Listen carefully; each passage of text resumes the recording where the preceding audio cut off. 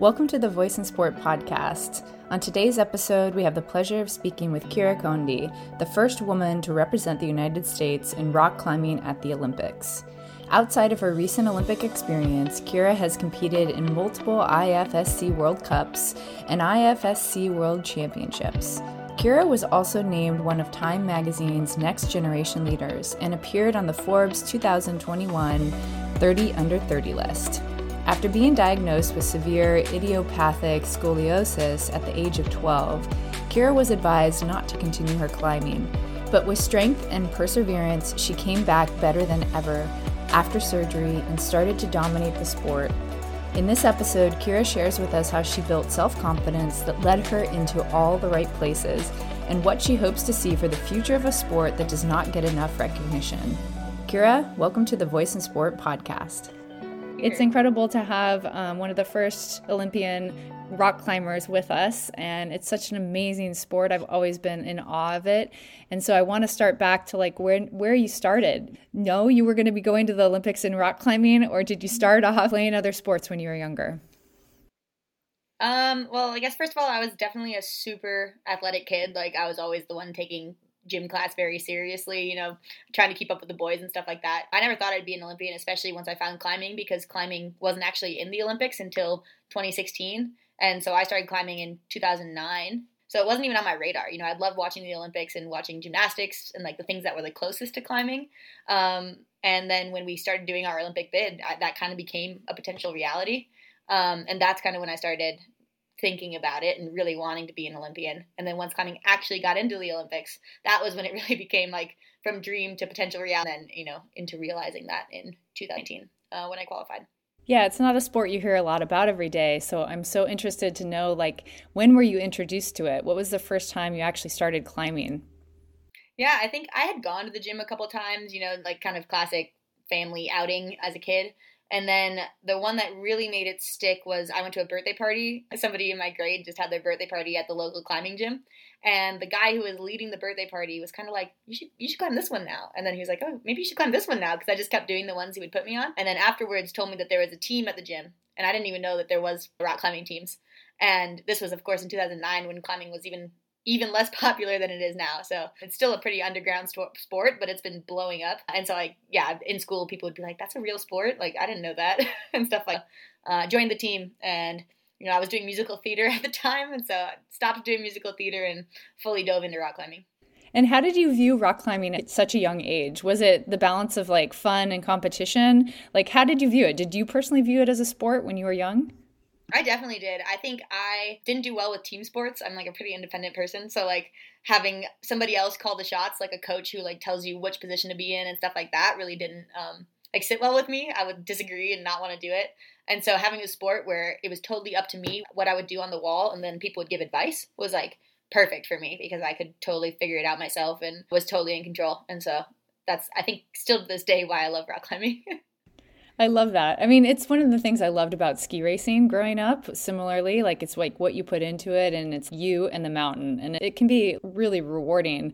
Sometimes it also can be lonely. So did you feel growing up in the sport, it was lonely, or did you feel like you had a community that you leaned on? I think it was definitely somewhat lonely, especially if I look back on it. When I started climbing, like I said, it wasn't nearly as popular. And so I was pretty good to start off. And, most of the other people in the gym were 25-year-old dudes. And so I was a 12-year-old girl thinking I was cool enough to hang out with these 25-year-old guys. And, I just obviously was not not hanging out with them. It would have been kind of weird. And so felt like I was constantly trying to fight into a boys club that I wasn't a part of. And that definitely helped shape the climber that I am today, because I have a way more aggressive climbing style, I think, than a lot of other people, and that definitely comes from trying to prove myself over and over again in the bouldering cave with all these dudes when I was super young. Well, and did you have any role models that were women in the sport, or do you have them now? Yeah, probably one of the biggest ones that I had is right when I started on the team in Minnesota. Alex Johnson, who's still climbing to this day, was just winning all these World Cups,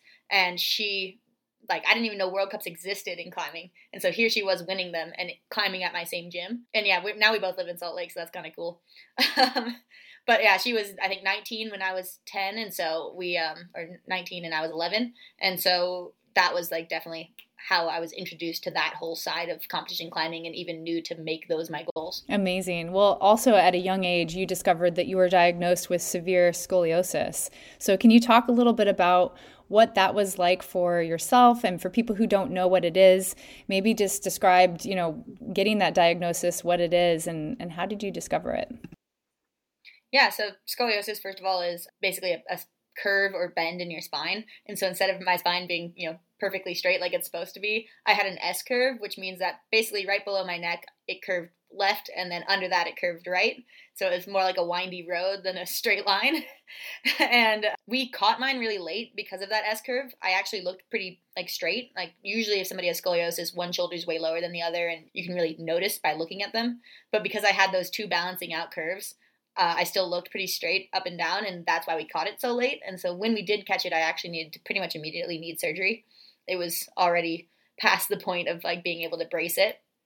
And so we basically immediately tried to find surgeons who could keep as much mobility as possible so that I could keep climbing. We found Dr. Lowenstein at Gillette Children's Hospital, and he was super supportive of climbing, whereas other doctors I had seen were really not. And that was important to me, and he knew it, and he did my surgery, and I now have 10 vertebrae fused. So basically T2 through T12 are just one bone. So it's kind of like having a single bone where you should have a bunch of joints. Wow. Okay. And what age were you when this happened? Did it affect your dreams and hopes for rock climbing, or how did that go for you? I think I was 13. It was in 2010. And I think it was nice that I was so young because I didn't realize the severity of the surgery itself. So I was like, of course I'll go back to climbing, no problem. But my parents, of course, were super worried about it. And I'm sure the doctors were too. But the doctor I had was, like I said, super supportive and told me to send him a picture when I was back on top of the podium. And that was super encouraging, just knowing that he knew I could do it. And then I think having that thing to overcome really made me super motivated in climbing when I was kind of losing some amount of interest, maybe burning out a little bit. I was too young and taking it too seriously. And so then I have it taken away from me with the surgery and then got it back after taking 4 months off. I just suddenly loved it even more and have never wanted to stop since. Okay, so then from recovering from that incredible surgery, what was your journey like between, age 13, 14 through college? Because you went to college, you studied at the University of Minnesota, and then you went on to the Olympics. So I'm kind of want to stop before we get to the Olympics. What happened between 13 and what does rock climbing look like in terms of a journey for a young woman in sport? I wasn't naturally the best. I wasn't the kid who was just winning everything off the bat. I was naturally pretty good, but definitely had to work super hard to then step up that level and start winning youth nationals, for example. So I didn't win youth nationals until after my back surgery. And I think it was that extra push of motivation that back surgery gave me to want to overcome it and prove, this other doctor wrong who told me that sport wouldn't be important and that one day I'd have a family and that I wouldn't care about climbing. And that really, was the kind of motivation I needed to be okay, I'm going to prove this guy wrong. Yeah, so I didn't win nationals until after my back surgery. And so it was kind of a slow progression. And I really learned how to work hard, I think, and see that when I worked hard, that I would sometimes get the results I wanted. And so I think having that positive reinforcement of working hard and then seeing the really helped me kind of pursue that dream towards the Olympics, because once it happened, I knew that if I worked hard towards it, that it was a possibility that it would happen. I love it. Well, it happened, and you represented Team USA in the 2020 Tokyo Olympics, the first Olympics where climbing appeared as a sport. So what was that first moment like when you qualified and you knew you were going to be the first team going to the Olympics for your sport? Yeah, I think I have never been so stressed in my entire life than I was at that qualifying competition. The entire season had been super stressful leading up to that. First of all, we had to make our World Cup team. Then you had to do well at the World Cups to qualify for the qualifying event. And then you had to actually do well at the qualifying event. And so it was a year-long process starting in January of qualifying for the team all the way until November when I actually went to the qualifying event in Toulouse, France. And I think I didn't sleep more than 7 hours that whole week, in total, because I was so panicked about this event. I just kept picturing myself climbing and, topping a climb or falling at the beginning or all these different possibilities. And the moment that I actually qualified actually happened almost exactly how I pictured it, because obviously I'd been picturing what it would be like. And, I thought I would cry and that my parents would be there and that I'd hug them and that I'd get a photo of it and that I'd post that photo to Instagram with the caption, like, I've worked so hard for this. And that's almost exactly what happened. Like, I was sobbing, my parents came over and we hugged, and then we got a photo of it and I posted it that night. So, like, almost exactly how I had imagined it. It was, like, kind of trippy. That's so amazing. Well, being one of the first rock climbers at the Olympics, did you feel a lot of pressure and anxiety when you were actually on your way to going to the Olympic Games? And if so, how did you deal with that? I think because of, the whole COVID situation and the year delay and all of that, we were just really, really happy to be there, really excited that the games actually went on and that we were able to do it in a safe way and get to represent our sport.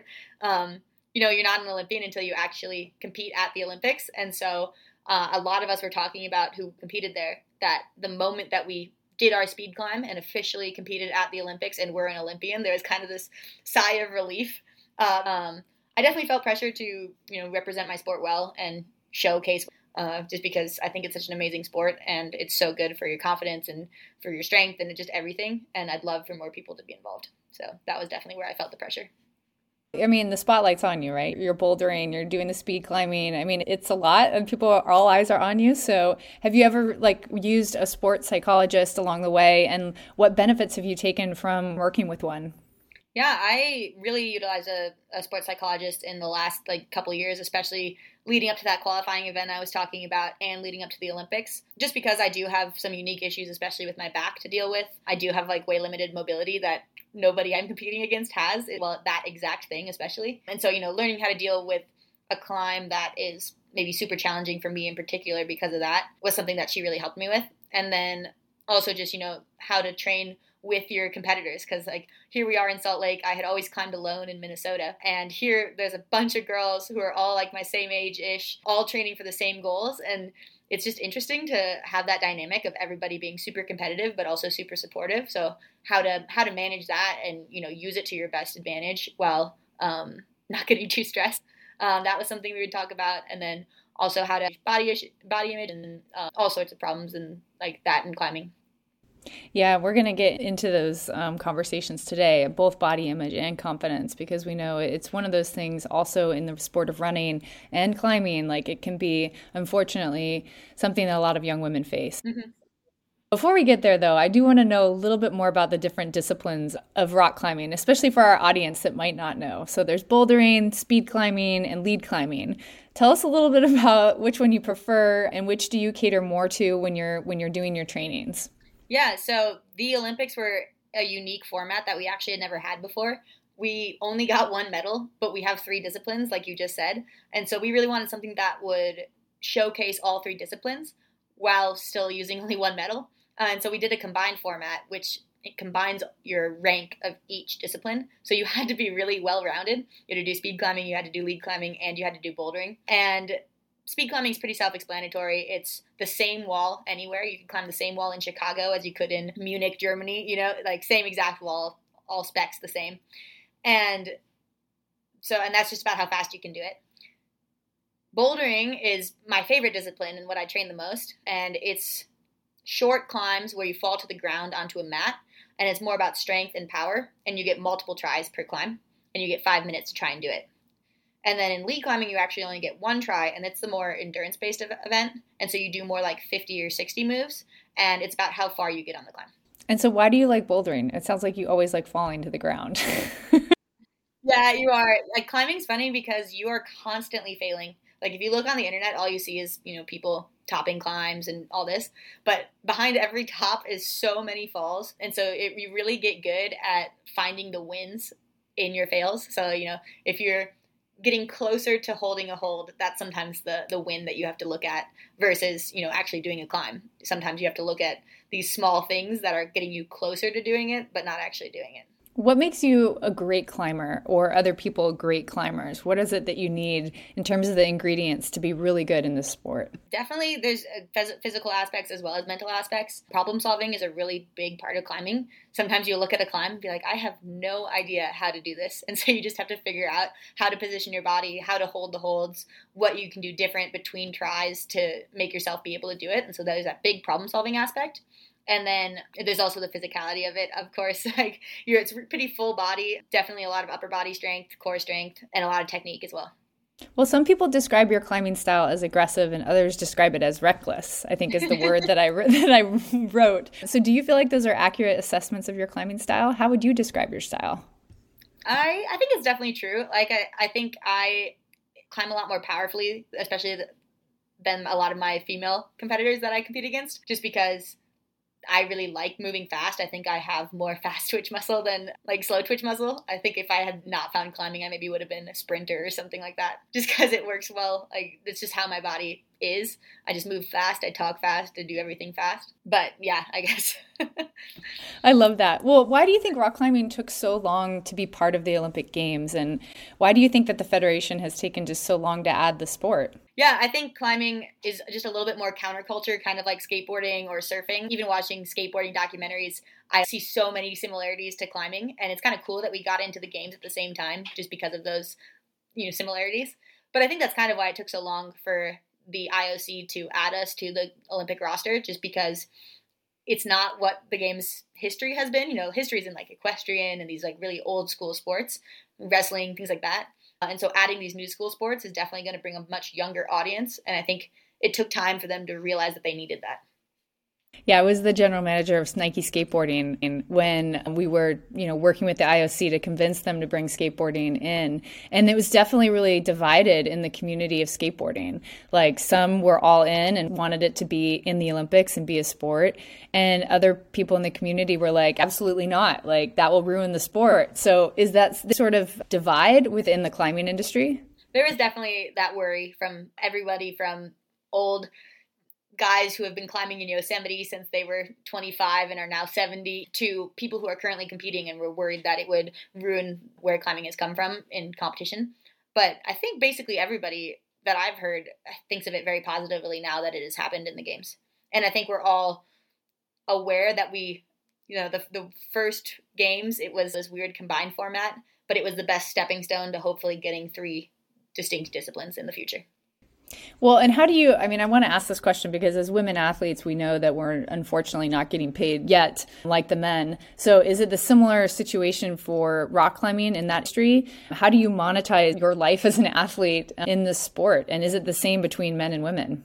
Yeah, I actually think climbing's pretty even when it comes to men and women getting paid. Like our prize money is the same. Our World Cups take place at the same event. Men and women qualify on the same day, and then our finals are obviously separate. But prize money is exactly the same. Spectating is the same. It's on the same live streams, things like that. So I think as far as that goes, it's really, the equality is there. It kind of depends on your personal sponsorships. So that's how most of my income comes from, is from personal partnerships with brands and Instagram followings, things like that. And so that's where most of my income comes from. And I work with an agent to help me get those brand deals, things like that. Yeah, that's like the number one thing. Mostly it's not prize money across the different sport athletes or for men, actually. It really comes from sponsorships. So do you think the sponsorship opportunities are equal between men and women? Yeah, I would say they definitely are. I think, especially in the US too, a lot of the women have better Instagram followings in climbing. And so, are more active on social media than a lot of the guys. And so I think that adds to being able to get a better deal to begin with. But obviously that's really unique to climbing and not totally true across the board. But I think we're definitely something to be looked at when you're looking for an example of what to do. I think there's a few things. I think for quality and payment, especially. Thank you for listening to the Voice in Sport podcast. This is just a quick interlude from Kate Tugman, the producer of this Voice in Sport podcast episode. I run track and cross country at UCLA. I love working with Voice in Sport in order to empower young girls and women in sports. I would love if you could join us in trying to make a change. Go follow us on Instagram, TikTok, Twitter at Voice in Sport for more amazing content. You can also sign up for free and join our community of female athletes at voiceinsport.com for mentorship, sports content, inspiration. Thank you. I hope you enjoy the rest of the episode, and let's get back to it. Well, what are some things that you really are proud of when it comes to the sport of rock climbing that would encourage other young girls to get into the sport or at least consider it? Yeah, it's really taught me a lot about both life and sport, how to deal with failure gracefully. Like I said, you fall constantly while climbing. And so being able to overcome that and, learn from it is something that I apply to life very regularly. And I think it just really teaches you how to do that well. And I also think the community in climbing is just incredible. Like, all of my best friends are all climbers who I've met through climbing. And it's something that you can do for your entire life. Like, something like football is really hard to do once you get, over 40. Maybe Tom Brady's the one example. But climbing, I see 70-year-old women climbing top ropes at the gym and just crushing. And, so like, I plan to be that one day. I love that. Well, are there any specific resources you'd like to share to help other young girls get more informed about rock climbing and how to get? There's tons of, organizations around, like Brown Girls Climb is a really good one. I'm trying to think, I'm putting me on the spot a little bit. There's tons of ones. There's a lot of gyms have teams, youth teams specifically. So if you're wherever you are, if you reach out to a gym, they maybe have some sort of women's climbing night or a team. And so reaching out to them and seeing if they have either of those things would be a really good way to get started. A lot of universities also have climbing teams now. There's a collegiate series. So yeah, that would be my best advice for getting into it. I would love to dive a little bit more into like this mindset piece that you're talking about and like how to deal with failure and all of those things, because you were named one of Time Magazine's Next Generation Leaders, which is pretty incredible. So in what ways are you a leader within and outside of sport, and how has rock climbing really, fostered that leadership in you? Let's see. I'm on the board of USA Climbing, so I'm one of the athlete directors on the board. And so something that I'm really passionate about is definitely advocating for the athlete voice. And so I really try to talk to my peers and make sure that I am getting a representative view from everybody about what I'm presenting to the board as far as the athlete opinion, even if it disagrees with my opinion. That's something that's definitely really important to me. I'm also on multiple athlete commissions, so the USA Climbing one, the International Federation of Sport Climbing's athlete commission, as well as our Pan American Athlete Commission. And I'm also now on the USOPC, so the United States Olympic and Paralympic Committee's athlete commission. And so all of those things just come back to advocating for athletes, and that comes from a variety of angles, whether it's team selection, so being able to go to World Cups, or making the sport more inclusive and fair and things like that. And those are things that I'm really passionate about for sure. Yeah, let's talk about that, because we know it's a predominantly white sport. And, you even were quoted, I think, talking about just racism and sexism within the rock climbing community when you were interviewed by Time Magazine. So can you unpack that a little bit for us? Like, why do you think that is? And what is it that we can do to create a more supportive, inclusive environment in rock climbing? Yeah, I think the barrier to entry to climbing is, definitely a little steep. You need to have climbing shoes and a harness and chalk bags and chalk and all these things, and then a gym membership, or to have some sort of mentor to bring you outside and teach you how to climb outside to begin with.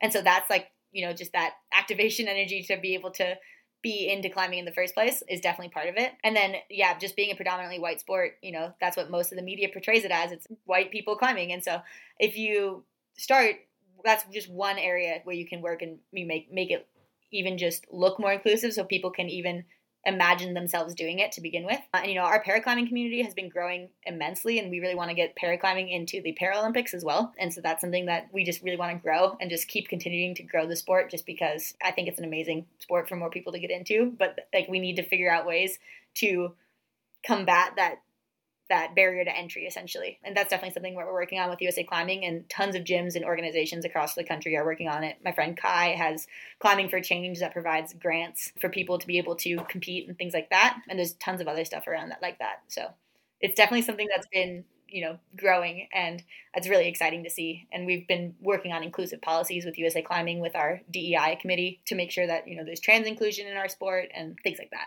So I love it. Well, what advice would you have to anybody out there that's in the climbing industry, whether they're just in the community as an amateur climber, or they're covering media, or they're in a leadership position or running a gym? Like, what would be, a piece of advice for everybody out there to ensure that we are all making climbing a more inclusive environment? I would say definitely making safe spaces, making a women's only climbing night, or making a BIPOC climbing night, things like that. I think do a lot to grow the community and like allow people to, meet other people who are in similar positions and stuff like that, as well as finding those organizations, partnering with them, providing even if like free memberships, just a few, it makes a huge difference. So that would be off the top of my head, a couple of suggestions. Well, you've talked a lot about the importance of leading by example and influencing those around you for better. But it's so important to understand that leadership has a lot to do with confidence, right? So I want to dive in a little bit to confidence and what your perspective is around creating confidence for yourself, whether that's in your sport or your life. What are some of the things that you've personally faced just dealing with confidence as a young woman in sport, and how have you built it up over the years? I think, something that I combine naturally is that I have a lot of blind confidence is kind of how my roommate has put it. I'm just like, yeah, I can do that. No problem. Whether it's flipping the door in my house so that it opens the other way or, being able to do a climb. Both of those things, I'm just like, I can do that, no problem. Or overcoming back surgery, I was never even worried about it because I was like, I can definitely do that, it's fine. But I think that type of attitude was definitely misconstrued, especially when I was a kid. Adult men would see me and tell me I was arrogant or that I was too confident. And looking back, it makes me so mad that some guy who was 25 would tell a 13-year-old girl that she's too confident, because there's no such thing, I think.